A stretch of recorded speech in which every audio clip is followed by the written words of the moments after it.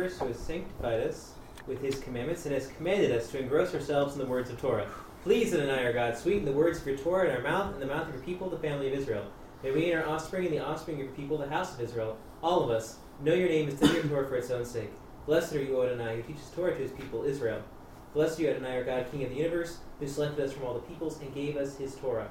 Blessed are you, Adonai, giver of the Torah. Amen. Amen. Thank you.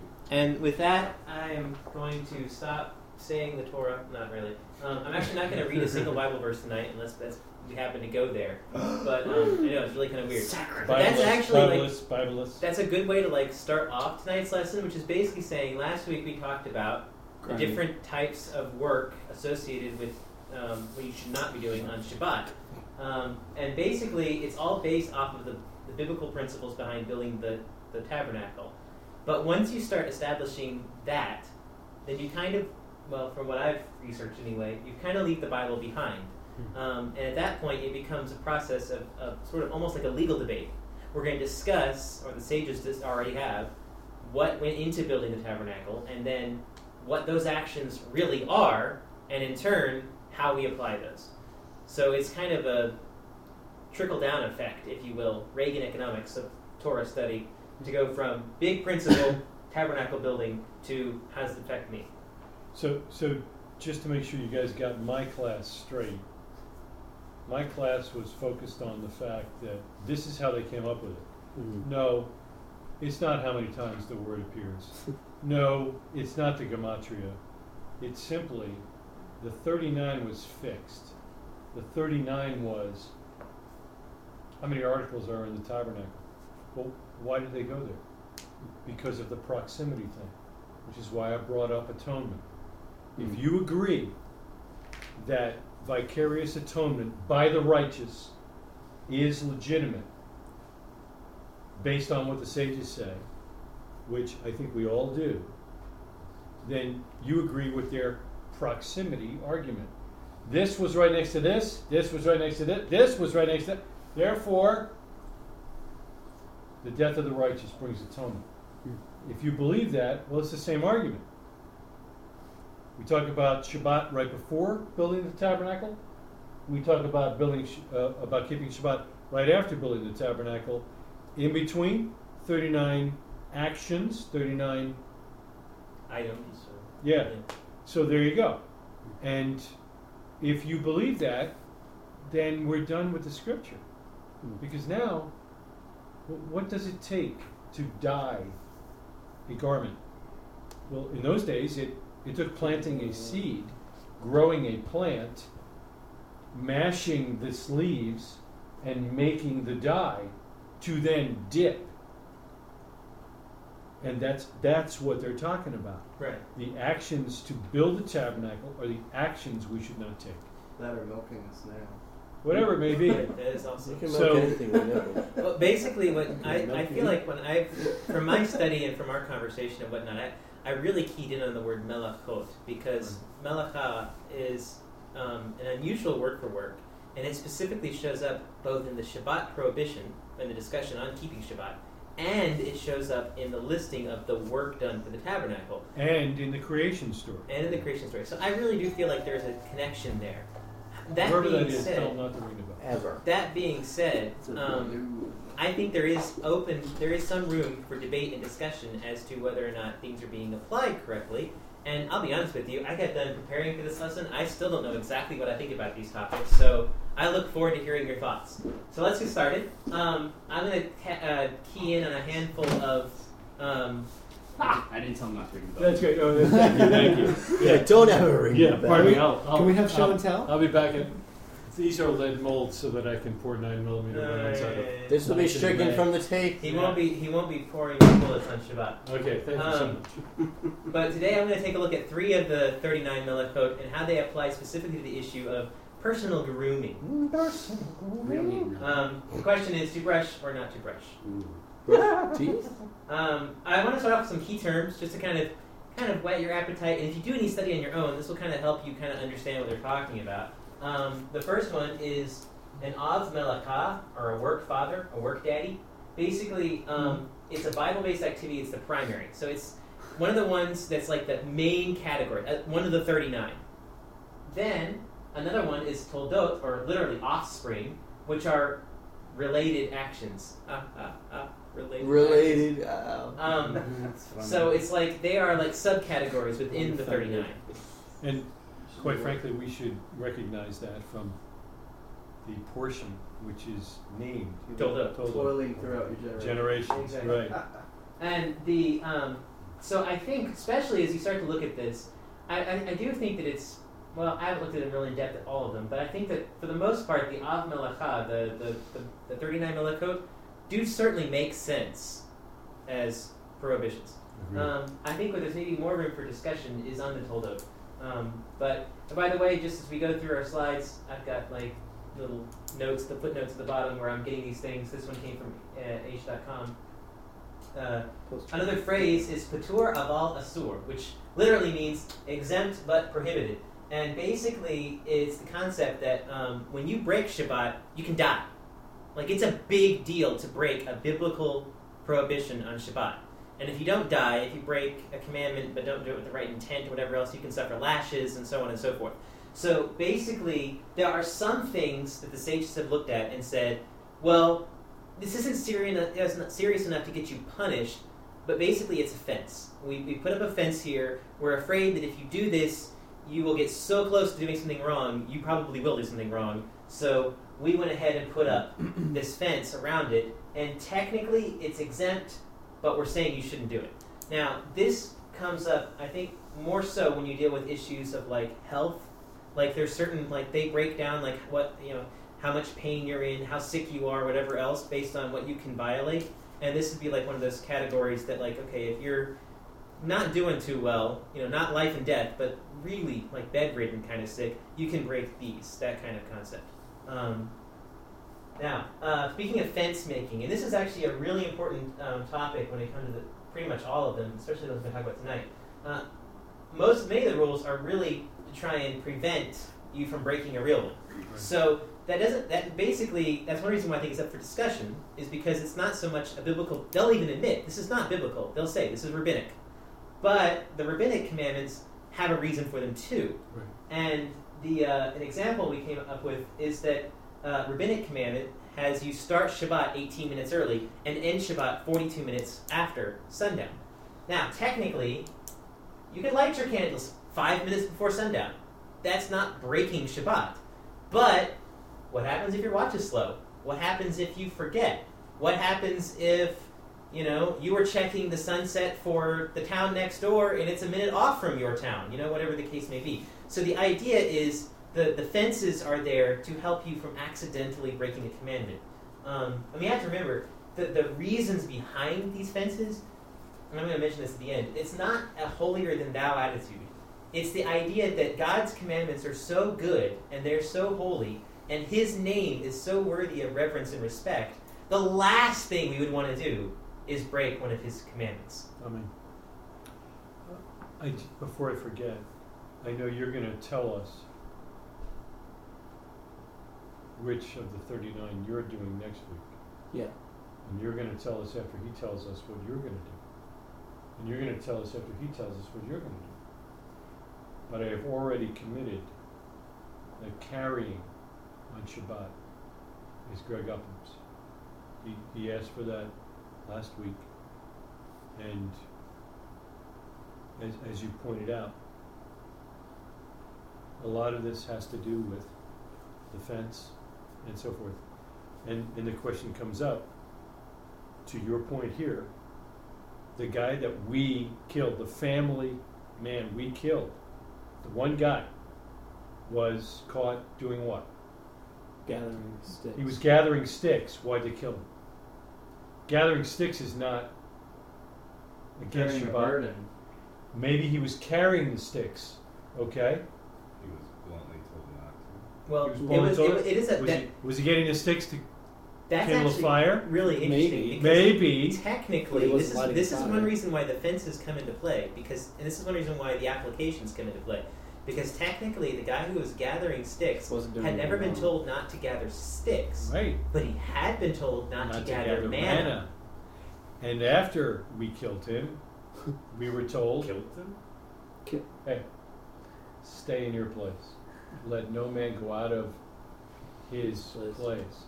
So anyway, that's just So you would think that they had been told, but maybe it's just not written down. It was like an oral tradition. I don't know. Whoa. Maybe we'll see. Worse. Point is, We're not discussing Since they were messengers to the world, would that be apostolic scripture? coming out of one controversy and into another. Come on. Basically, the nice thing, this gets really helpful actually when you start thinking about the Melachot. Because if you ever look at a list all by itself, you're going, where did these guys come up with some of these? Like, what is this? And actually, it's really sensical. Because what they've done is they've categorized the different activities that were necessary to build the tabernacle, and then they broke those down into what it took to make those elements. Right. So the 39 Melachot have a number of categories, and this is from Chabad.org. One category is field work, so that would be things like winnowing and plowing and so on and so forth. Another category is making material curtains, and that would be like any of the various and sundry cloth or animal skin curtains and whatnot on the main parts of the tabernacle. And then you've got making leather curtains, that shows up too with the porpoise skins or whatever those were and so on and so forth. Tachash, yes. So we've got issues like slaughtering and tanning that come into effect there. I thought this was really interesting that making Mishkan beams is actually where the writing and erasing comes. Really? And I can speak from experience with you, sir, from Sunday, that when you're cutting stuff, it's good to mark how far in you've gotten, so that way you know when you take the saw that that's how long the pole you just cut. So it actually does make some sense, Really? writing and erasing. Put up and taking down the tabernacle, of course, is building and breaking down.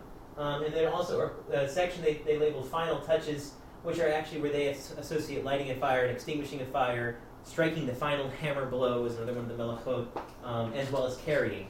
Because, of course, once the tabernacle is, elements are constructed, and you've got to move it, and you've got to do things in it.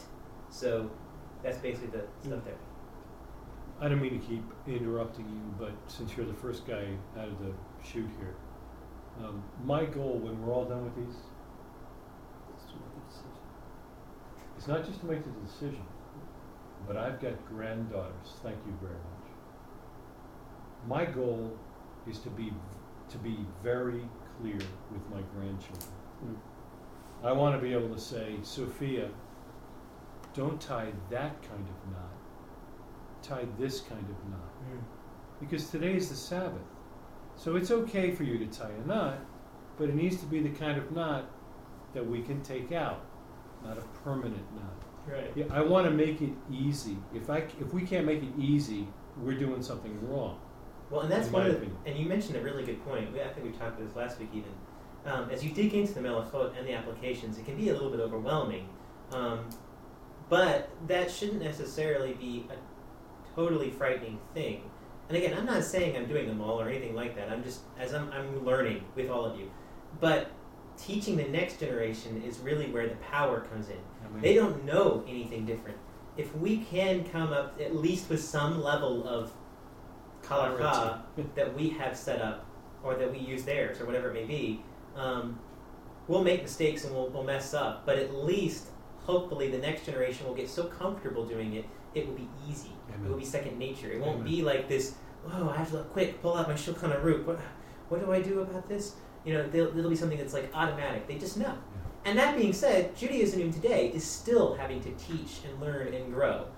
Some of the things I pulled up are from rabbis that were in the last 100 years. So it's not to say, especially with technology as it changes, it's not to say that you get it totally mastered, but it is to say that you get it down enough that you have a relaxed, easy-flowing Shabbat. You're not constantly thinking, can I do this? Can I not do that?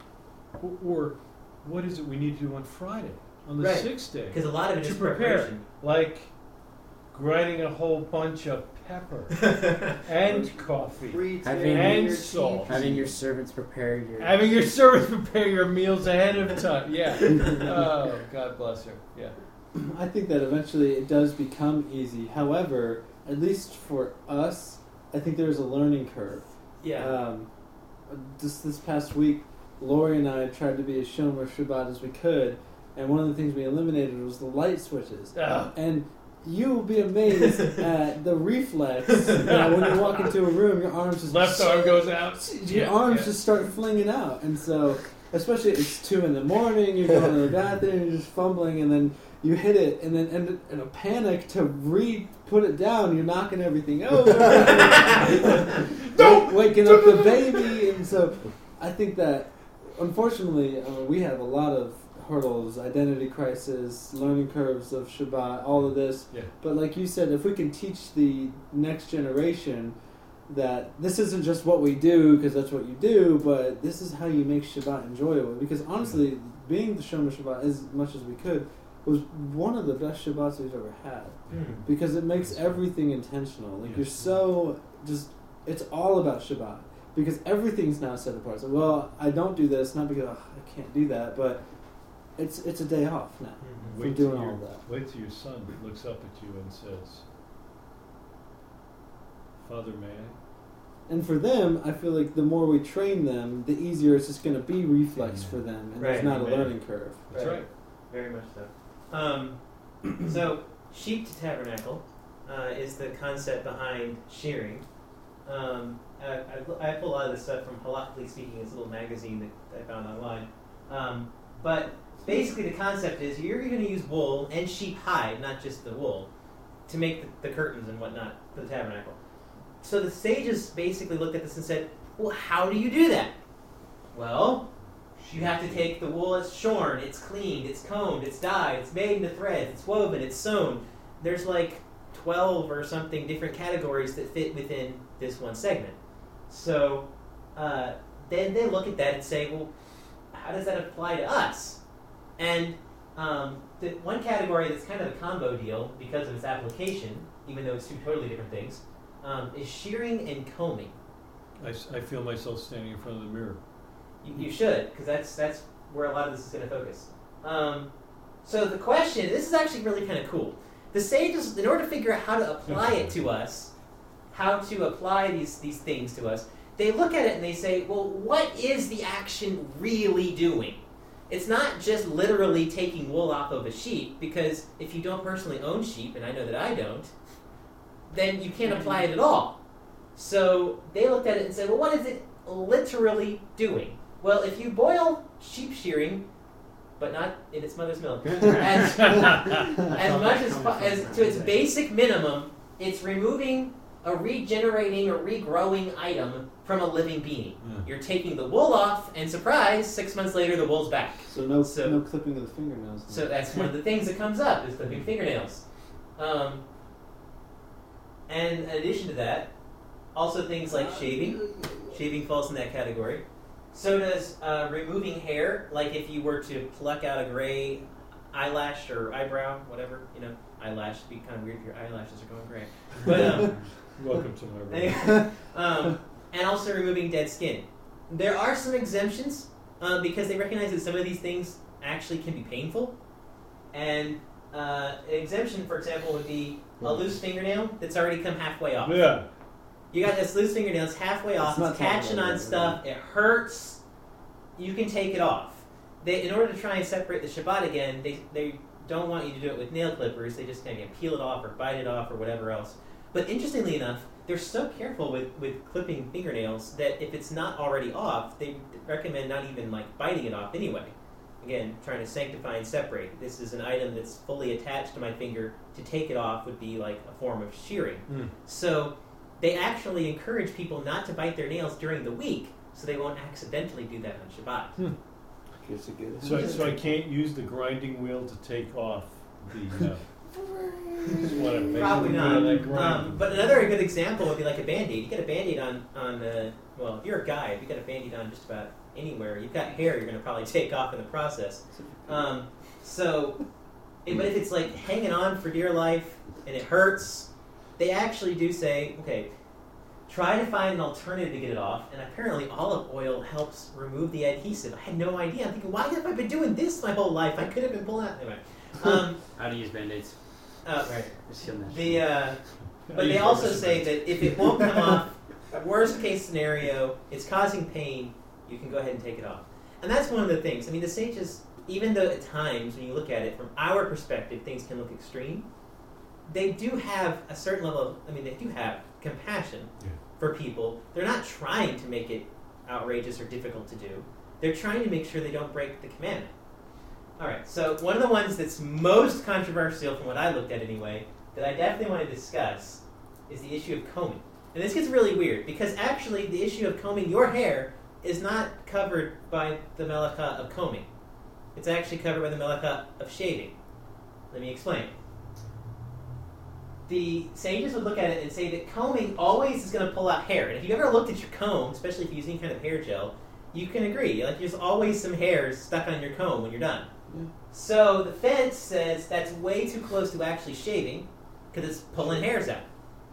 Now, their recommendations is you can comb with your hands, kind of gently or lightly, or with a soft brush. One example was a baby brush, because those aren't going to pull the hairs out.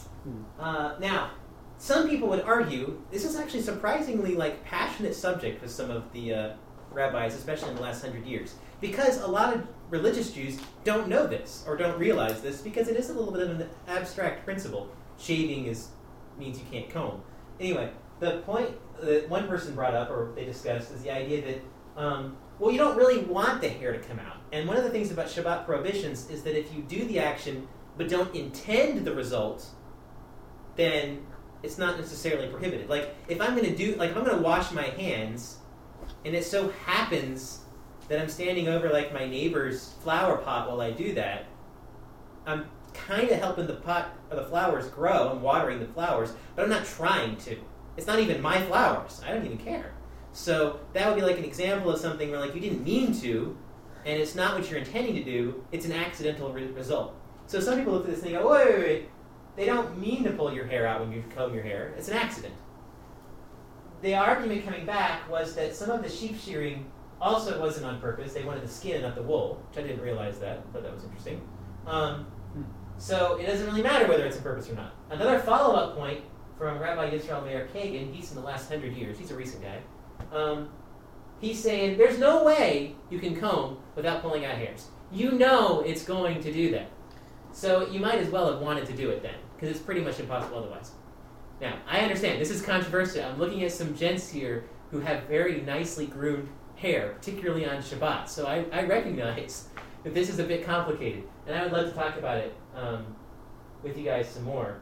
So those are just some of us are losing hair just by breathing. It's true. Right. Are we talking about this I think you mentioned this. Is this with a utensil, or is this with my hands? No, it's primarily with utensil. I guess technically you could comb your hair with your hands too vigorously, but the main focus is on the idea of using it like a comb. So I can still use my hands and stuff. To kind of, yeah. Okay. But what if that pulls out hairs accidentally? Well, I guess they're saying that the odds of that are considerably less likely. So unless you rehearse during the week to see if you are likely to comb out hair while you're putting your hair You're up. my age, you just better not touch your head. One other option, actually, is interesting because they actually said one of the things that has to do with this was scratching your beard on Shabbat. They said that also pulls out hair. Yeah, it does fall out. You try to avoid doing that as well. Your beard's not long enough to do that. But as far as the combing goes, one kind of half humorous comment I read online, someone's like, so you're just gonna basically load down with mousse, right before Shabbat begins, and hope it lasts to the next day. Anyway, so that's where the combing issue comes in. Speaking of which, I didn't really delve into this because it's a different topic, but using hair gel apparently is prohibited under the condition of smoothing. Ooh. What about hair cream? What about Paste. I didn't study it in depth, so I may have simply found the most basic ones and not really looked into it really deeply. That's somebody else's topic. Can it be Rocky, Can it be smoothing if you're just sticking it up straight? I don't know. That one's for Peter. Did they mention anything about hats? Because sometimes if you take on and off a hat, that could also cause hairs to fall out, or they could get stuck in the inside. And obviously, hats are big in the Orthodox community. So I wondered They don't take them. that was. But touched it's on not at their all. intention. Well, I think it's again, it has to do with probability. Like the job that I do right now, I work in a bank, and part of my work is to ensure that we don't accidentally break rules. So basically, when you're doing that, one of the things you're worried about is risk. how likely is it I'm going to break this rule? How likely is it somebody else is going to be stupid enough to break this rule? How likely is it that if I've got rules on rules, I will end up preventing people from breaking them without completely making business impossible? And that's basically what we're talking about here. Like when we're dealing with this issue, the rabbis, when they're working on it, they're looking at risk. They're saying the odds of you removing hair with your hands is slim. The odds of you removing hair with a comb is really high. So the risk that you pull out hair with your comb is too high to ignore. Now, again, this is an application. I'm not saying I'm necessarily going to put my comb away on Shabbat. I'm just saying you what they say, basically, to help encourage discussion. But that's basically the mentality behind that particular topic and kind of what it all comes from. By the way, hairspray is okay because that is simply to hold it in place. Aerosol glue. You're not allowed, because it's not like you're not rubbing it in or anything. It's just... Yeah, that's actually really good to keep it from falling out. It could, yeah, actually. It also keeps keep on. Keep it. Ironically, the subject of combing actually deals with combing the wool after it's already off the sheep, which in your case does not apply to you because it's no longer attached to a living being. Well, for some. So it's not applying to your hair. The Rabbi Yosef Schusterman of Chabad in North Beverly Hills, which very hairy cool. guy. He's got a little 3-minute audio cast on Chabad.org that deals with this topic. But so in that respect, combing does not apply to you. That does not mean that combing doesn't apply to you at all. And this is really interesting because combing was intended to get the tangles and things out of the wool. So one of the things that they warn against is if you have really tangled tzitzit, or in those necklaces where you pull it out and it's just like a big block, and you're you shouldn't be using headphones anyway. Shaking it like crazy trying to get it off. Or if your tzitzit, they're tight, you have 3 tzitzit, not 4, because it's all just totally. Those are the things that might be a problem because untangling that would be the application off of the combing, because that's the idea is you're removing the tangles out of it, which is what the combing was originally supposed to do. Yes, Taylor? Is all of this, just so I'm clear, with the categories that you established from earlier, is all of this kind of under the subgenre of grooming? No, actually, combing and shearing are actually 2 of the melachot. But the applications would then be subcategories. So, combing and shearing are, because basically what they said is they looked at it and they go, we got to get tabernacle made from items that come from a sheep. How do you do that? Well, along the way, because they literally started from the beginning. Because they're like, okay, so if I'm going to have, hide and wool in my tabernacle and in the priestly garments and all that stuff, the way I get it there, if I consider everything that needs to be done, they start with the sheep. And the plants in order to create some of the dyes. Right. So we're talking about going to the very beginning. Long before, yeah. We're going to the very beginning because they want to look at everything you got to do to build the tabernacle. Because they're saying the melachot for the tabernacle are the melachot you're not supposed to do on Shabbat. So they want to make sure they cover all of those. So they start from the very beginning. Got a sheep, in the pen. How do we get from that to a curtain? And that's part of the process here. So shearing is one step. Combing is one step. And shaving falls under combing. Shaving falls under shearing. Shaving falls. But brushing falls under shearing. I know, it's confusing. I think you're splitting hairs. Oh, look at that. Now, another topic that comes up is laundering, which is also sometimes translated as washing. And I think the list that we had last week was washing. Which immediately makes you go, uh-oh, can I not wash my hands on Shabbat? This is going to be potentially dangerous. Expect an Italian family to stop laundering on Shabbos? The actual focus of this in the Mishkan building was whitening wool. You got to get the wool. The wool is dirty and full of junk and whatnot in it, and it's miscolored.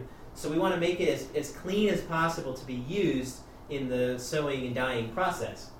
So that changes it. It's no longer washing like putting water on something. It's the idea of taking a stain or another unwanted element out of something. That's a different topic. So it's literally removing something, and generally it's something ingrained in the material. For the most part, that refers to liquids or some sort of grease off of food or whatever the case may be. There are special exemptions that deal with dust. They recommend being you can only lightly shake out a dusty clothing item because the dust has become kind of ingrained into the fibers. But that would be one of the few things with that. For the most part, when you're dealing with this particular malachot in the application, it's strictly based off of some kind of liquid substance.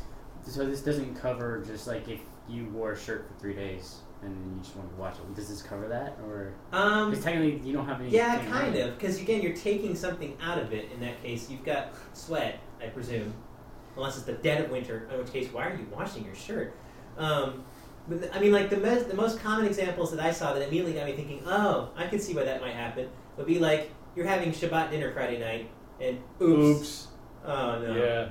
Tomato sauce. Quick. Take it to there. Let's scrub it a little bit. Let's add some, whatever to it, and we're gonna cold water. We're gonna dump it in a little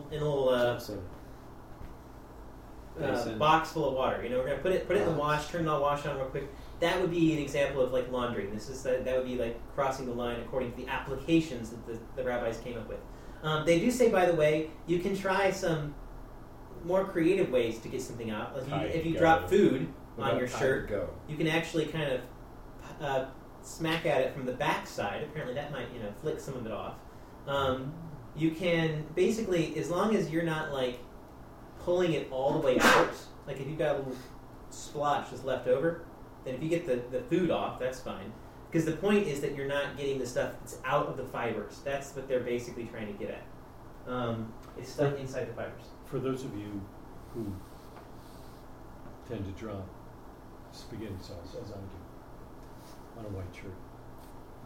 It's my understanding that if you notice that you have gotten some medallions, you can take your shirt off and just put it in the washer and leave it until after Shabbat. That way the stain will not set, but you are not removing the stain. That's a possibility. I could see that. All you're doing is getting it wet. One of the examples... You would have to have the water pre-filled. Oh, no, you can fill your sink. Yeah, there's actually nothing wrong with turning water off on. Well, I don't know about your washing machine, but you certainly right. That's a totally different issue. Hot water, and that goes back into cooking. It's a totally different topic. You could, in preparation, if you knew you were having spaghetti, fill the basin, put some bleach in. You don't need bleach? All you need is water? Depends on how white you want that shirt in. Cold is fine. Cold water just need water. I can speak from experience that with maybe some stain exemptions, waiting 24 hours will not destroy your clothes. Especially if it's wet. Well, and especially if you have a very talented woman who can get the stain out. That's not a given. So if you don't have that, I recommend you either talk to my wife, or his wife, throw it in the sink. His wife, what Josh was any of the wives in the room. They are probably very talented at this. Because, unfortunately, I am one of those guys that just finds ways to spill things on myself. I don't know how. I think all Josh was really saying is that we all should get married. Yeah, that's basically what it was. That's what I took out of this list. Never a bad thing. Not on Shabbos. So, one of the examples they bring up that's a very interesting one I would never thought of is that if you get dirty water on a washcloth and you want to wring the dirt out, that would actually cover the topic of laundry because it's got dirty water in it and you're getting it out. And I thought that was a very interesting topic. However, that being said, they actually say that if you have a cloth specifically for drying off dishes, that's okay because it's supposed to get wet. Right. So you dry off the dishes, and as long as it's not sopping wet so that you don't accidentally wring it out when you pick it up, you're good. Mm-hmm. So until it gets to a point where just simply doing the drying process is causing it to wring out, you're fine. Interestingly enough, this also applies to showering. It's actually totally fine, based on Orthodox principle, to take a cold shower. Now again, that sounds kind of interesting, but that goes into cooking. Again, totally different topic. But it's nothing wrong with taking a cold shower on Shabbat. The only concern is that you have to be careful with the towel, drying yourself out or wringing out your hair when it's wet. So those are the elements of laundering that get applied, the trickle-down effect, from cleaning wool to wringing out a towel. Anyway, so again, I'm not saying what I am or am not doing here necessarily. I kind of want to discuss it, but that's just kind of what the rabbis do. That's what the Orthodox do. My wife has made it clear that the dish towel is intended to take clean water off of clean dishes. Right. And therefore, we would never be wringing dirty water out of the dish towel. Can you bring clean towels? Like at all? No. You're not laundering. If you touch it, bro, it's not clean. I don't know how. I think that's the issue. Is there some? I mean, it's this no. action. For everything that I could see, this action you can't possibly know. Because even what's like in the wringing out your hair from a shower would count. Just get like a wringer outer machine that brings it out for you, maybe. Interestingly enough, they actually had some recommendations about avoiding temptation for accidentally doing one of these things. One example they gave is don't hang your hat or coat above a dirty floor expecting it's going to fall off and be like, man. Oh, oops. Oops. Another one's example was just what he was talking about. Don't use your dirty hands on the cloth. It's not supposed to get dirty. Because you might think, oh, no. Oh, oops. So that's one of the things we were talking about earlier, the importance of prep ahead of time, and then knowing enough about it so that you don't accidentally do something wrong in the middle of the day. It's easy to do. So the prep and some of the extra fences are designed to keep you from breaking the real things. I mentioned the shower issue. So basically at this point, I want to get your thoughts. I've given you what I found. Like I said, fences are not intended to be holier than thou. They're not intended to make things hard. They're not intended to be like a challenge of wits or something. They're intended to be Yirat Hashem. It's fear of Hashem. It's saying, God is so holy, I don't want to break one of his commandments. So we're going to put up fences to make sure we don't accidentally do that. That being said, you could look at it, some people might look at it and say, well, this fence isn't really a biblical prohibition, and it's going to make my Shabbat pretty much miserable, which is breaking a commandment. So, like I said, I want to talk about it and hear what you guys have to say. Gents? Which one first? Take one. So we start off with combing, right? No, shearing. Shearing, which deals with brushing. So it's shearing, combing, and washing. Mm-hmm. And shaving's under shearing.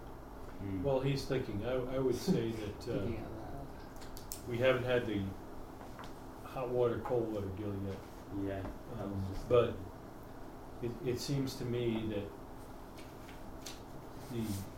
I've got the last class. I had the first one. I'll have the last one. The last one, I can tell you right now, is going to be, okay, now that we have all of these things,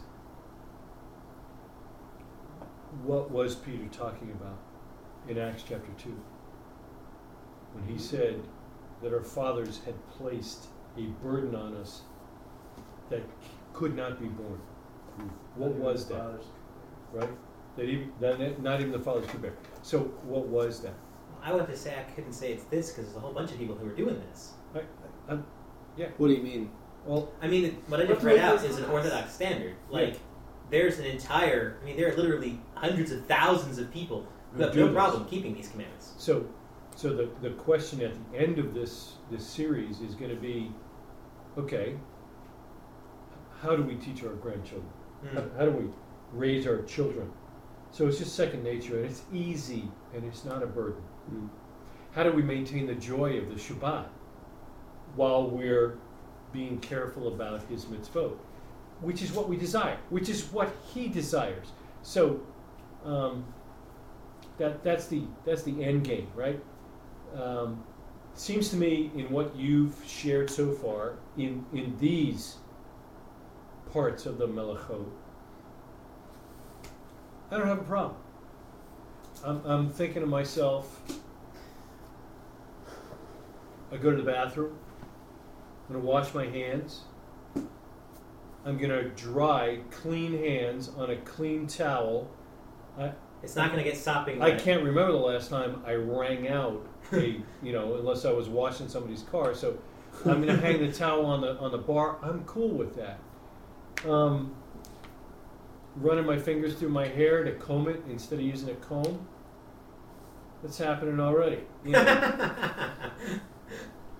So I'm not hearing a burden, nor am I hearing things that I need to teach my grandchildren that are so tediously specific that it would cause, no, my good, don't do that. I'm not seeing that, at least in what you presented. So So far, I mean, the guys after you may blow that, but right so far, I'm feeling pretty good. Right, and I mean, just to lead off here, I've already, don't shave on Shabbat. I've been doing that. I may have done it once or twice in the last, year and a half, but I'm with you on that. I pretty much don't. Yeah. If you're going to shave, it's a Friday deal. Right, and actually the great part about that, I really like that. I personally don't enjoy shaving. Take the break. I look good shaving. I don't enjoy shaving. Because it doesn't feel nice. Razor. So, take the break. I mean, that's pottery. Sixth day, right? Yeah, and it's kind of fun. My wife gets a bad boy look for the weekend. That's great. Yeah. So yeah. Shabbat is special, and I don't shave on Shabbat. Clipping fingernails, I had kind of waffle back from that, but I probably will take that out too. I can see there's a direct correlation there. But another opportunity for Friday. Right, prep. And actually, they encourage as a mitzvah to clip your nails on Friday. Just saying. Right. But go ahead, Taylor. Better for shops too. Oh, right. One of the things that I was thinking of as I think through more of the Meliko, on pretty much everyone that I can think of on these, there's never a situation where I'm like, man, you know what I have to do right now is clip my fingernails. Yeah. And it's Shabbat. There's none of these that I'm like, I have to do this right now, or there's going to be some consequences. So every single one of these, it's pretty much just our convenience that's at stake in most of these things, or mindset, or it's just luxury. It's just, this is what we do all week. I don't want to have to be given the slight inconvenience of not doing this thing, which has zero bearing on my actual being. It's just something I do, and it's easy. I feel like if you were to eliminate every single one of these, it actually would simplify your life a lot, just on Shabbat. It would probably make your morning routine a lot more relaxing. Yeah, and so instead of, because I mean, if you think about your morning routine right now, it's like, okay, get up, do this, and you have 20 things you have to do, and it takes you 45 minutes. But if you just imagine, if you just eliminate all those, you don't need to do any of those, and you could have so much time for actually meaningful things. Yes, or if you focus, as Joshua said, a decisive, decided, I'm going to clip my nails on the 6th day. Yeah. Because I don't want to have to deal with that on the 7th day. Right. I don't have to worry about something breaking. It's too short to break now because I cut them on the 6th day. Right. The 7th day, I'm golden. I'm not going to be digging ditches out there, so how am I going to break the nails? Yeah. So, yeah. And like Taylor was talking about, Speak for you guys who are in the hospital. But mindsets is everything's intentional. One of the things that really helped me when I first started cutting out shellfish and pork was just the mindset of, now I have an opportunity to worship God with what I eat. So it's the same thing with drying your hands. When you can say a bracha, just hang in the towel. Yeah. It's another way. We actually, I cut my fingernails Friday. It was a blessing. Amen. And we have a blessing to say right before we put on the talit. I mean, some of us are actually going over there and washing our hands, before we suit up. So, like you said, it can be part of what we're doing. Yeah, I think not jumping into all 39 at once is such a great idea, because when you do these one step at a time, then it's exactly like you were saying, Taylor. It's really just a matter of losing some conveniences. But I guess sometimes I feel like at least, it's a little tricky for the nuances, because it's the more you study one specific one, the more ambiguous it becomes in regard to the way that it's applied. Because you have so many varying opinions, and even just the thing about, so you don't want to do anything that causes hair to fall out. Then you run into the whole showering thing. So it's I probably can't you got a take a shower. You got a 40-minute hair deal right there. Well, no, I can't, I probably can't take a shower without hair falling out. Yeah, and then taking off your shirt, but that rubbing up against. But that doesn't count, right? Well, that's not an intentional. Well, I mean, technically, combing's not intentional either. They're just saying. But you're using a comb, right? Therefore, it goes back to the odds of it, I suppose. I mean, which is in of itself ambiguous too, because it's at least in your job, you have the amount of risk that you can take before making a decision. But this is still there's just still a lot of area of discussion with specifics. So for me, it's really helpful sometimes to look at to hear the rabbis that kind of give more of their reasons, like you did for a couple of these, which was fantastic, because it's like, okay, here's the whole point of this. Like, let's not get caught up on a lot of the nuances, because that can then become distracting, I feel like. And then instead of having an opportunity to say a bracha after not doing something or doing something, you're so focused on determining whether or not that was allowed or not allowed, and you've completely forgotten about the bracha. Which is going to confuse the kids. And it's going to confuse the kids, exactly. So it's great to hear, like, hear some of the reasons. I mean, because that was a perfect example with when it came to, like, shaving and I definitely agree with the combing thing too. That makes sense. It seems very similar to shaving. So let me ask you a question. You rap? Yes. Like Snoop Dogg. Are you expecting that the way you rap is going to change as you grow older? Or are you expecting that the habits that you're establishing now as a young man are going to carry you through to older age? Maybe a little of both. I mean, there could be subtle changes, but for the most part, I would say it's the habit establishing now that carries you from. Yeah. Okay. The child is the father of the man, as they say. So you take off your shirt at the end of the day, pull your sweater over your head, and no hair comes off. I take this sweater off after you guys leave. I can put in my hand what's going to come off my head. So, to me, back to the combing example, if you comb, there's a chance you're going to yank hairs out. A good chance. Taking off the sweater, some hair may come out. For you, maybe. For me, guaranteed. Because by God's design, my hair is looser. I don't think he cares about me taking off my sweater. I think he cares that I take care to adjust my actions on Shabbat. So, if as a young man, I take my sweater off, I would say as an old man, I can take my sweater off. I'm just trying to look long term and not step into this as an old man. You know what I'm saying? Mm-hmm. Yeah. And therefore, I can teach my children a lesson for life, not a lesson until they're 40.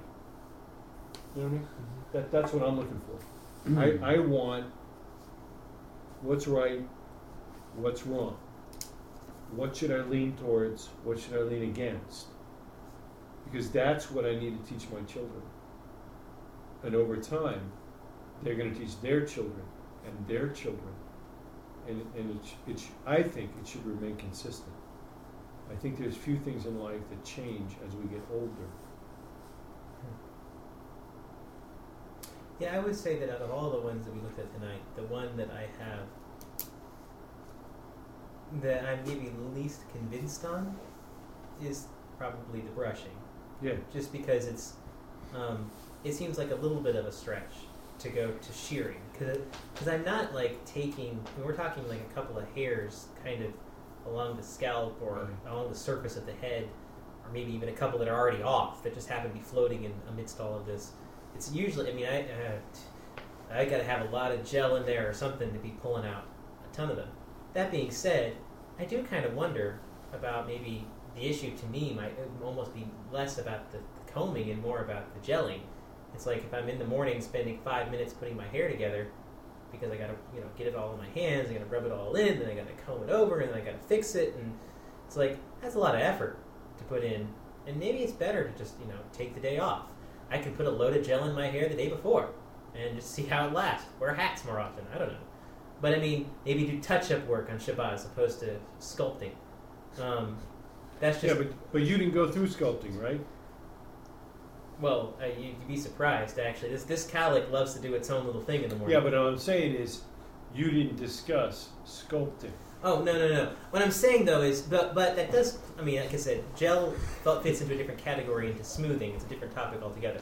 The point that I'm saying, though, is that I can understand why that would be a prohibited malacha, because I can speak from experience that it is quite a bit of effort that goes into it. But that's off topic for tonight. Right, a little somewhat, yes. Yeah. All right.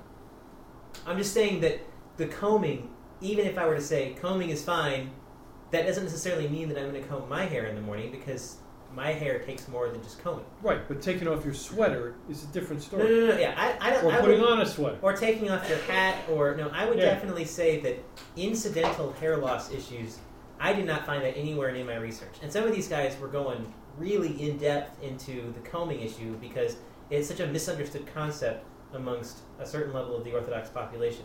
Yeah. A lot of people have no idea that doing this is somehow breaking shearing. Yeah. So because of that, some of these guys are pretty passionate. Like, they were pretty intense about these topics. And I didn't see really anything else that dealt with accidental hair loss as being, like, in and of itself a violation of that commandment. Brock, I think you were first. Or Taylor? I think the discussions about, is taking off my sweater, combing, or is using gel as opposed to hair paste, as opposed to hair cream, as opposed to hair wax. That's smoothing. We're talking about it on a different night. Well, whatever the subject may be, I think that going into that a reasonable level of detail, the combing, for example, what if I just use my hands? I think that perhaps that may miss the main point, which is that whatever you do during the week, you shouldn't do on Shabbat. So if normally you get ready and prepared by just using a little comb and swoosh swoosh, then I think it's pretty reasonable to assume that for you on that, you probably shouldn't do that because that is going to fall under the combing. So I think that may get you on the right track is, what do you do during the week, and then departing from that on Shabbat within a reasonable measure. Could also reintroduce the fedora to Bellatora, which is great. The fedora to Bellatora, that's funny. So, the fedora Bellatora fedora. Let's say that times fast. Okay. So for me, I actually don't have a problem with combing as much as what we're talking about. My problem lies more in shearing. Not that I don't disagree with what was said. It's just, for me, that's the harder one, because I've always had this concept of on Shabbat, I'm going, it's the Lord's Day, I want to look my best. And, like a lot of men here present, the hair on my face grows really fast. So I could shave it Friday, but by Saturday morning, I've got, stuff. So I want to cut it off so I look presentable and all these things. There might be, I don't know how well, depending on what your work schedule is and whatnot, but I even thought about possibly something like that. Taking your shaving kit to work. Taking it to work. Go to the bathroom right before I leave work. Brush up. It's like 5 o'clock or 5:30 in the summertime. It's 4 o'clock in the winter, and I've got myself a pretty good head start. At least the labor of the day is no longer there. Right. Well, of course, you really have to question. We love you to death. You're cute as a ball. No question about it. Who really cares? If you got, a 5 o'clock shadow at 8 in the morning. Right. Yeah. Right? Granted. Who are you trying to impress? Me? Yeah, exactly. No, I'm with you. Right? I agree with what you just said. But what I was thinking was interesting is we've been saying, our mantra so far is, don't do on Shabbat what you do during the week. So what I was just thinking is, I shave and, dress up nice when I go to work meetings, or when I go out with my fiance, or when I go to my family's house, So should I be doing the opposite of that on Shabbat? Obviously, the answer is no, but it's just something that I thought of when. Well, I mean, within Judaism, the principle of sanctifying or setting apart the Shabbat definitely applies to appearance. I mean, I don't want to make it sound like Judaism is sloppy. On the contrary, like, one of the things they encourage is, like, you got new shoes and you bought them on Wednesday, wait till Shabbat to wear them. Like, you've got the nicest clothes you've got, the nicest food you can eat. There's a blessing for it's new like outfits. You want to be doing special things on Shabbat. So they're certainly not trying to make you sound sloppy.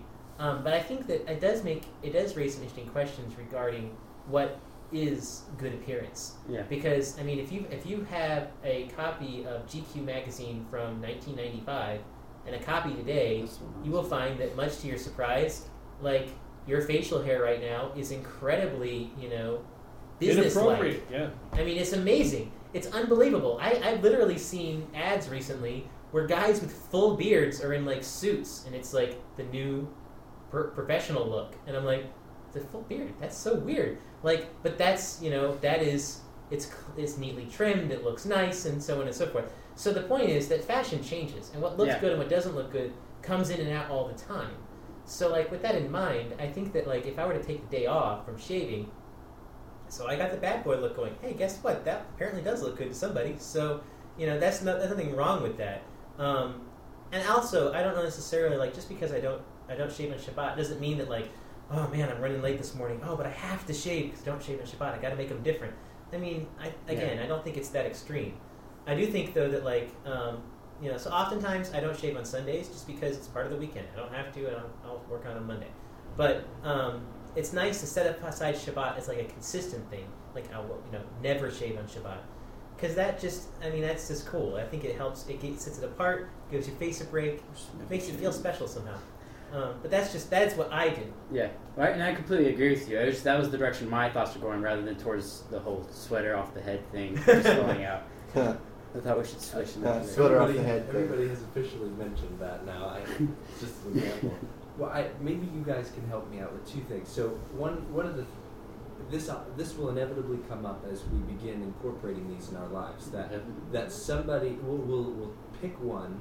Like you just did just now. I can totally understand the combing, but the brushing part, I'm a little iffy on, And so the reasons and the arguments that we present for why we wouldn't do something, I'm wondering about. Morgan and I were talking about this a lot. And so the first one that has come up several times is like, well, I really hardly have to make an effort in regard to this. And so, like somebody...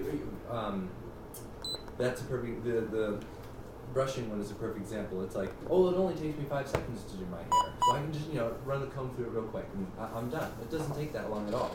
And that's someone's reasons for, oh well, that I'm not gonna do that one, that particular application. I'm not gonna observe that. Right.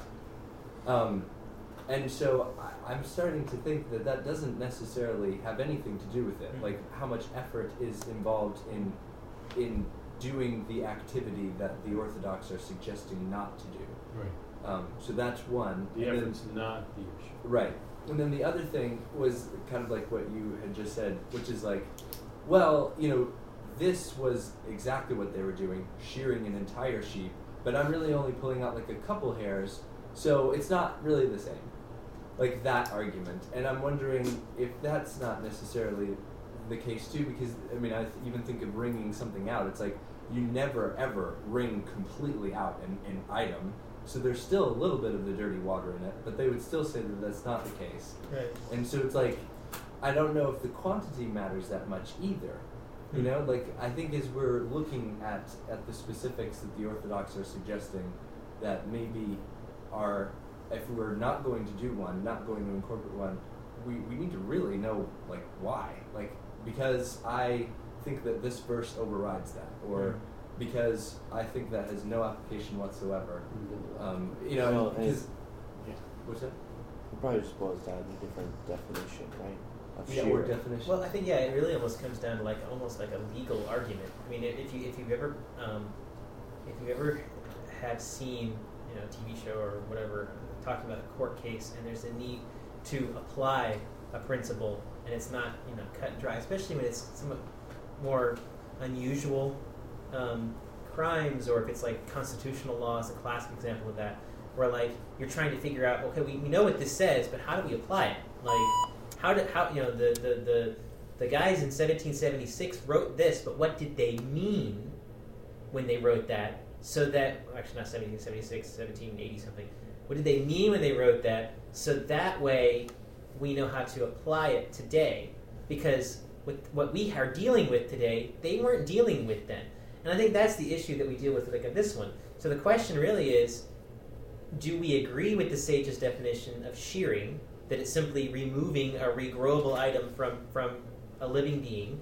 And if we do we consider the idea that unintentionally doing so fits in that category as well?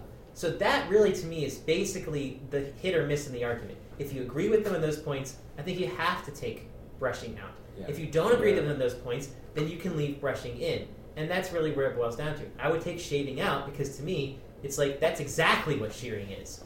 It's removing hair. I mean, there's really almost no way, so, and I would probably consider, finger clipping as well, because you're taking an entire item off of your body. That's pretty much the same concept, intentionally. You don't want it to be there, and you're taking it off on purpose. I think with the issue of the combing is a little bit more delicate. That's why I just want to discuss it. I haven't decided. Yes, sir. I had a question about washing, but Are you on the brushing issue? Still on brushing. I was gonna, kind of declare my halakha, right? Because to me, this is what these classes are about, right? Right. I mean, we said last week that the desire is that you be able to declare a halakha and explain why. Right. So I think I love your comments. They were great. Thank you. To me, on this point, I'm going to avoid the comb. I'm not going to shave. And I'm not going to wash stuff. And by that, I mean I'm going to be careful with the towels out there, dry stuff, sure. Clean my hands. I'm gonna wash my hands. So far, I don't have a problem with that. But I'm gonna dry my hands with the towel, and I wouldn't think of wringing it out. So, I guess changes. I look at Peter's shoes that he perhaps may leave out on Shabbat. And I'm going to look at those and I'm going to say, he left his shoes out, but today is not the day for me to say, Peter, put your shoes away. We step over the shoes and we smile, it's Shabbat. I'm going to do the same thing with the comb. Am I going to worry about taking hair off, taking my sweater off? No, I'm not. Or your socks. Or my socks. Yeah. Okay, so so when I get up in the morning, I'm gonna use my fingers to do my hair. I'm not gonna shave. And if I'm feeling a little bushy, or if I've been growing for a couple of days, and I don't want to be that way on Shabbat, I'm gonna take care of that Friday. Whatever time Friday is fine. I'm gonna take care of it Friday.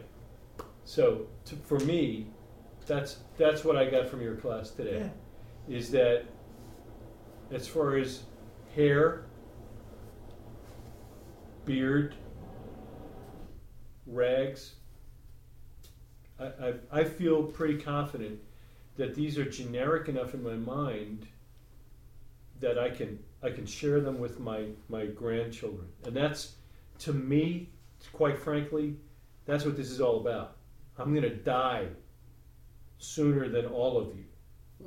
I need to be able to share what I believe and why with my grandchildren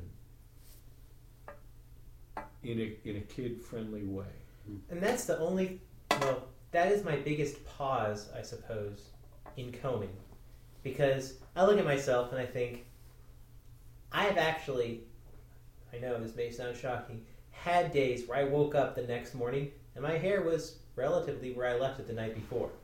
Just because of gel and whatever else I put. I didn't ruffle myself up real bad the night before going to sleep or whatever else. So I slept pretty passively and woke up and looked fine. So I'm thinking, especially if I were to do it like right before sundown or something, or as I'm leaving work, just put a little touch up just to make sure it stays, it'd probably be fine, and I could give it a shot. My bigger question, though, deals with my wife and, Lord willing, my kids someday. How do I deal with them on the same issue? Because I can get creative, I suppose, and come up with solutions. It's not always so easy for everyone. I mean, like for you, your hair situation is different than Pete's. So your difference in application is, I mean, you can do it, but it's going to take maybe more effort on his part or whatever it may be. I don't know, Gregory, you have Well, yeah, because I was wondering about when it comes to women, especially for us, it's not so much when we comb, but the whole point of brushing and combing for them is to detangle.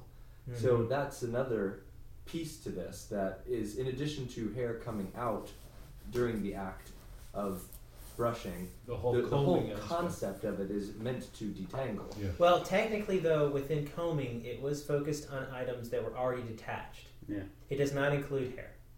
Okay, so Wait. any kind of detangling. Well, Wait, I mean, detangling attached to is something? about Right, but detangling, which is combing in the English translation, I really wish Disconnected. I wish I'd learned all the different Hebrew words. yeah. 'cause that So would've been easier. detangling deals with disconnecting, not combing though. Right. Right. Combing. So No, is combing- detangling. Right.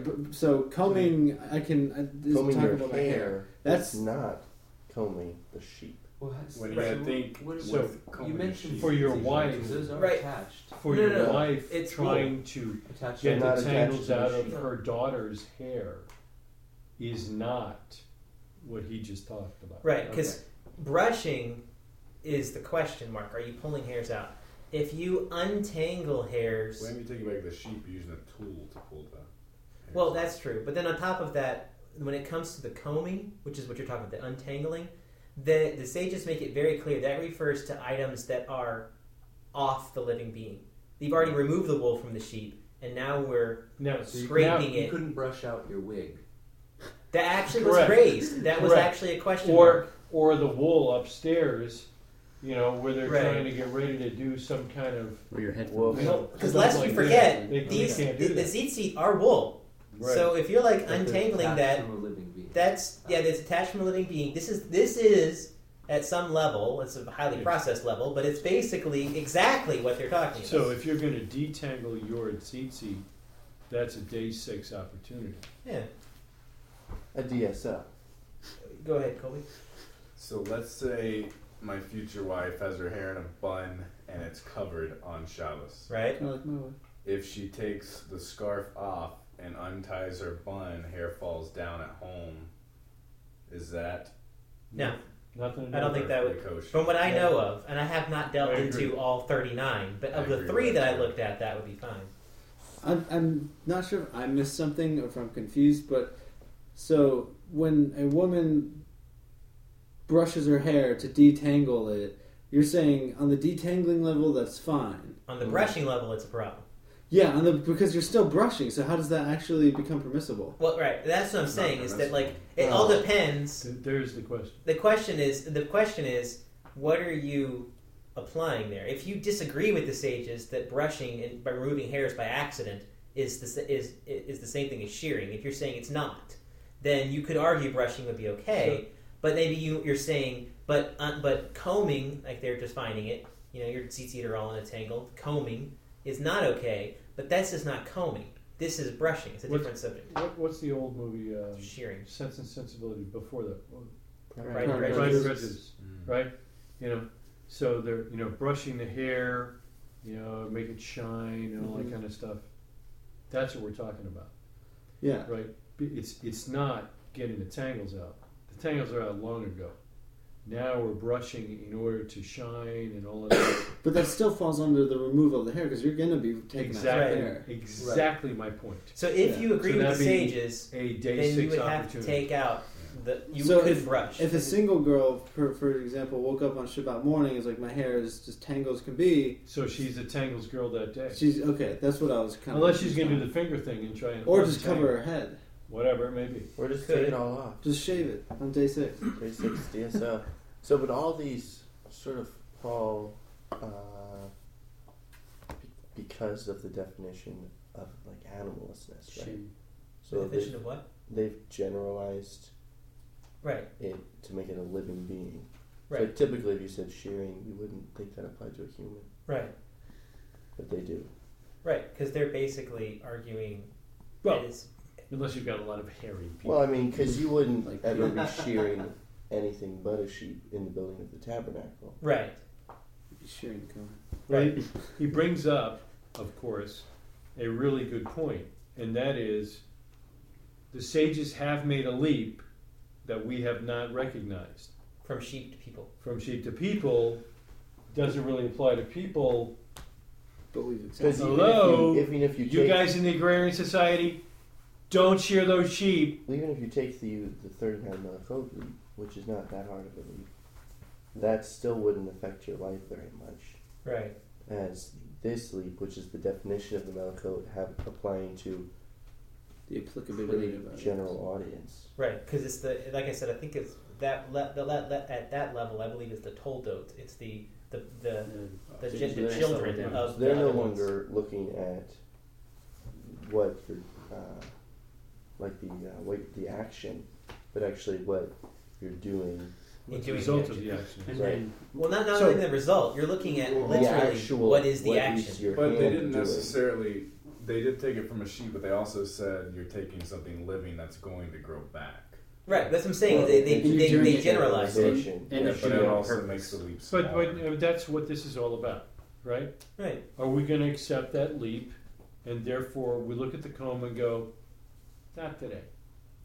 Or we say to the girls, brush out your hair on Fridays, do the best you can on Shabbat. Or are we going to say, the sages made a leap, I'm not going to do that, and therefore my personal grooming habits and my children's personal grooming habits, which I teach them, are irrelevant to Shabbat. That's what this class is all about.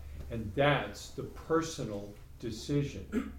That's the decision each man here must make. But if somebody said that I am not going to do that, they would need to just be clear about I don't accept the fact that they made the leap from the sheep to the human. Which is the opposite. I think that the sages were wise to recognize that these things used to create the temple or the tabernacle are actions which I should avoid in order to honor the Shabbat. Yeah. And I'm okay, personally, I'm okay saying that. I'm saying I'm not going to use the comb, and I'm going to, watch myself when my fingernails grow. I'm going to make sure I trim Friday, not on Shabbat. Yeah. For me, I can work with that. The guy I was thinking. So I am currently on the side as well of no combing and things like that, but I'm sitting here with the other guy.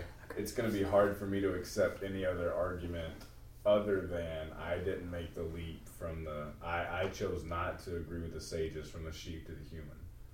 And to which I would accept his argument there, and I'm totally kosher with that. As long as he gives that argument, then he but should I'm be trying fine. to think if he made another argument, I don't know what that argument would be that he could make, and then two, I would have a harder time accepting that. Well, I think the other argument Regardless, that comes maybe would be the debate between intentionally removing something from your body. That's what I'm about to say.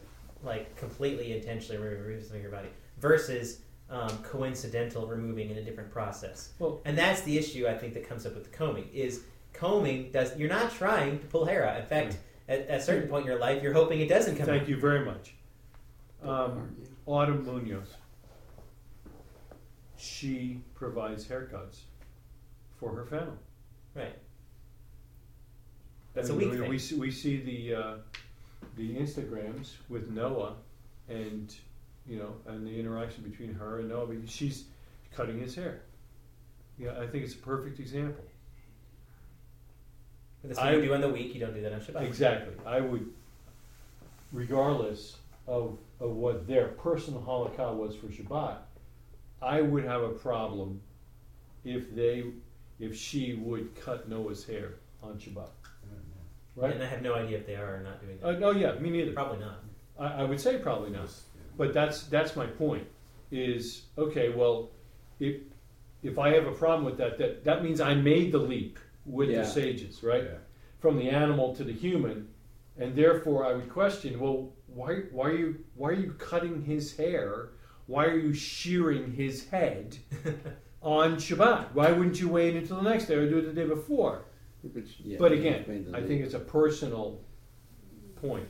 But and that's the idea here. There might be people who make that leap, but don't make the leap between is brushing really shearing. Right. So. I think, and let me go back just real quick for a second. One of the things I read one place that was really interesting. They said someone asked the question, well, then can you basically just assume anyone who shows up on Shabbat morning with really well-groomed hair must have broken Shabbat that morning? And actually, the guy responded by saying, no, absolutely not. You cannot assume that because they may have done it the right way. And that actually, I think that comes back to something I think we mentioned last week, and we need to make sure we keep this. This is easily one of the most intense discussions most of us have probably had in our Torah walk since deciding to keep Torah. No question. Because when you're talking about things that you can or can't do on Shabbat, especially when you have 39 categories and all of their subcategories, we're talking dramatic life changes. And as you pointed out, there are no scripture references that right. bring to so any this of this is really going to discussion. be discussion-based and intuition-based a lot of the time. So at that point, I feel like it's a huge mistake for any of us, even if we feel very strongly about our position, to be critical of other people. That doesn't mean we can't have the discussion. If you pull up Instagram and, I see photos from the haircutting job, and that's dated Saturday. Right. Like, are you doing this on Saturday? Like, well, yeah. Do you feel like that's shearing? No. Here's why. Whatever. What's shearing me? I hadn't Right. thought about that. Yeah, so I'm not saying you can't talk about it, but we need to be very careful about our attitudes because this is not an easy one.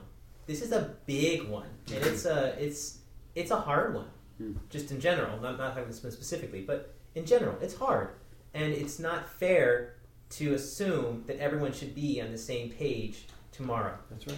Unless we all take a vow to follow the Shulchan Aruch exactly, Well, there's no way. Only Taylor's doing that. There's no way that we can that we have any standard that we can all point to and say, well, you're definitely doing it wrong. Right. Yes, John. I would say that it is.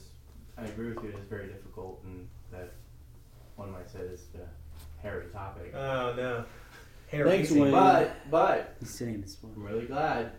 What? I'm really glad that we decided to brush the tangles out of it. Yeah. Instead of simply combing them over. Right. How long have you been waiting to do that? No, I actually just thought of it. But I was thinking about Wayne, who was not here, so I figured someone had His to. spirit is with us. Yeah, I figured someone Clearly, had to his spirit is provi- inside of you. provide the tonnage. Yes, sir. I guess that was a really good point, Pete, about the leap from sheep to human, and it's one of the things that always frustrates me is when people sort of create a metaphor out of scripture and then therefore they use that to kind of explain it away. And this is, I guess, more of an example of when they almost create a metaphor out of the sheep and apply that to all human life, like any kind of life, and but then they use that to, instead of explaining it away, like to add further prohibitions. But I'm gonna have to really think about that concept more, because in regard to these specifically that were not mentioned in regard to human interaction, but human to animal interaction, that is a pretty big jump when you put it that way. I think you're going to find that almost all of the 39 Malachot are in the same kind of deal. Right. Whether it's If an I'm animal not or building immaterial. something, Or is planting my- something. is Well- my actions It's are not- my actions in line with or violating the intent here? I mean, it really is. Maybe those They're are- all going to be pretty much along those same lines. This one's It's dramatic not as because not as animal dramatic, to, I guess. I think though. Well, actually, Pete, what did you want to say? That I don't think that's true. What's not I true? think it's gonna mostly be just these that had to do with. Why? It's a different kind of leap. Like the one you mentioned, the writing one. Mm-hmm. It's not a leap at all because you're actually writing when you Yeah, when you're building the temple. You're writing. So but you're not really writing. You're not writing something that's intended to it's communicate not the something same to kind of someone leap else. as to say when I shear a sheep, it's the same as combing my hair. Well, That's what I'm saying. it's certainly not the same thing when I put a mark on a board as I write, "I love you, sweetie," It on a looks the same. napkin next to my wife's plate. Although I I don't said- think that's even close I to the understand same that thing. Pete's saying is that it's a similar enough action in terms of like the same category. To me, though, this reminds me of the discussion the class you taught on separating meat and dairy. That if you translate the commandment as strictly applying to don't boil a baby goat in the milk of its mother, then, phew, boy, I got check marks on that one. The odds of me ever doing that are really Holy small. cow! Exactly. I wouldn't lay bets on that one. So it's like, I mean, I don't own any goats. I don't really eat goat, so I'm good. As long as I don't have any like weird goat.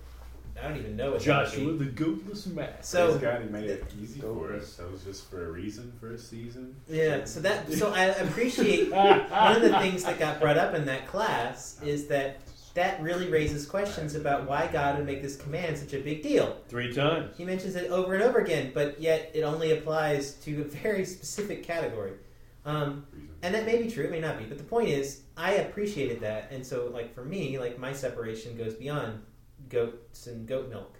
And I think that's the same concept here. It's like with at least some of these melachot, if I do limit it to strictly that genre, then yeah, the entire section that deals with animals, I can pretty much just throw it all out because there's almost nothing, except maybe if I have a real fur coat, or maybe if... Yeah. Pet. Wait. Yeah. Making the fur coat. Well, right.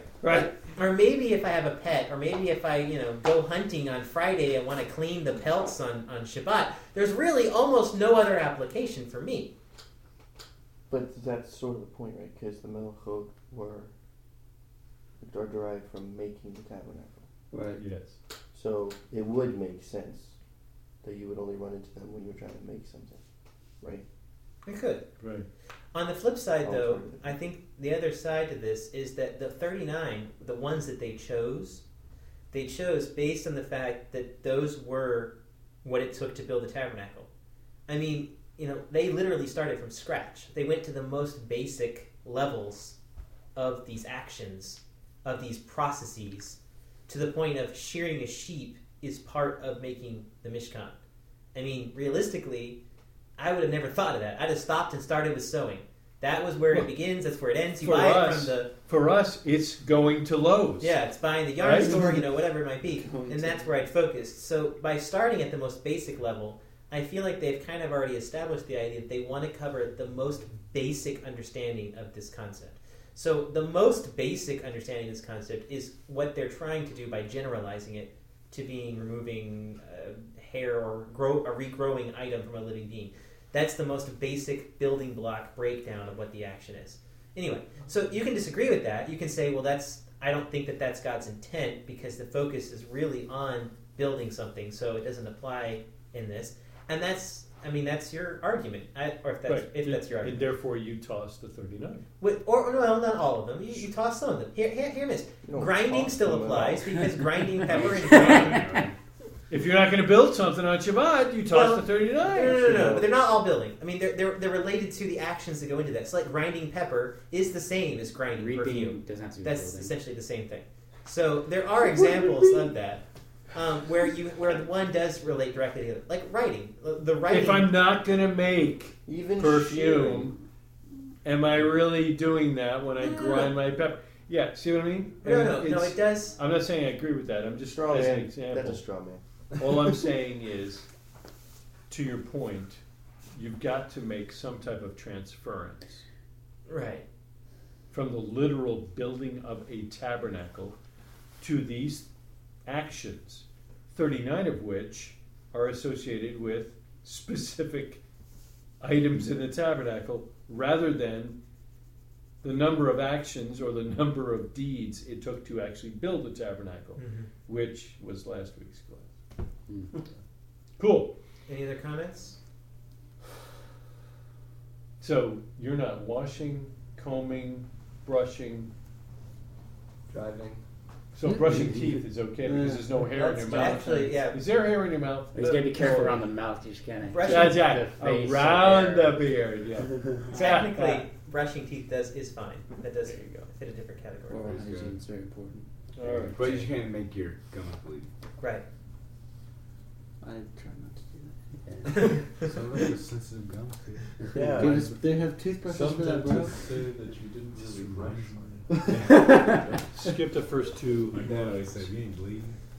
Okay, first two. Brush harder. I brush with steel wool. Did you shear that wool? Pretty shared from wolf. a steel sheep. Are you saying skip the first two categories or skip the first two lines? The first two Told lines, us. as I said. May your end be with the life of the world to come, and your deeds affect the hope of many generations. May your heart ponder and achieve understanding of Torah. May your mouth speak wisdom to everyone you meet, and may your tongue bring forth song. As you praise the Holy One, blessed is He. May you have the self-control to look straight before you. May your eyes be enlightened by the light of Torah, and may your face shine like the brightness of the sky.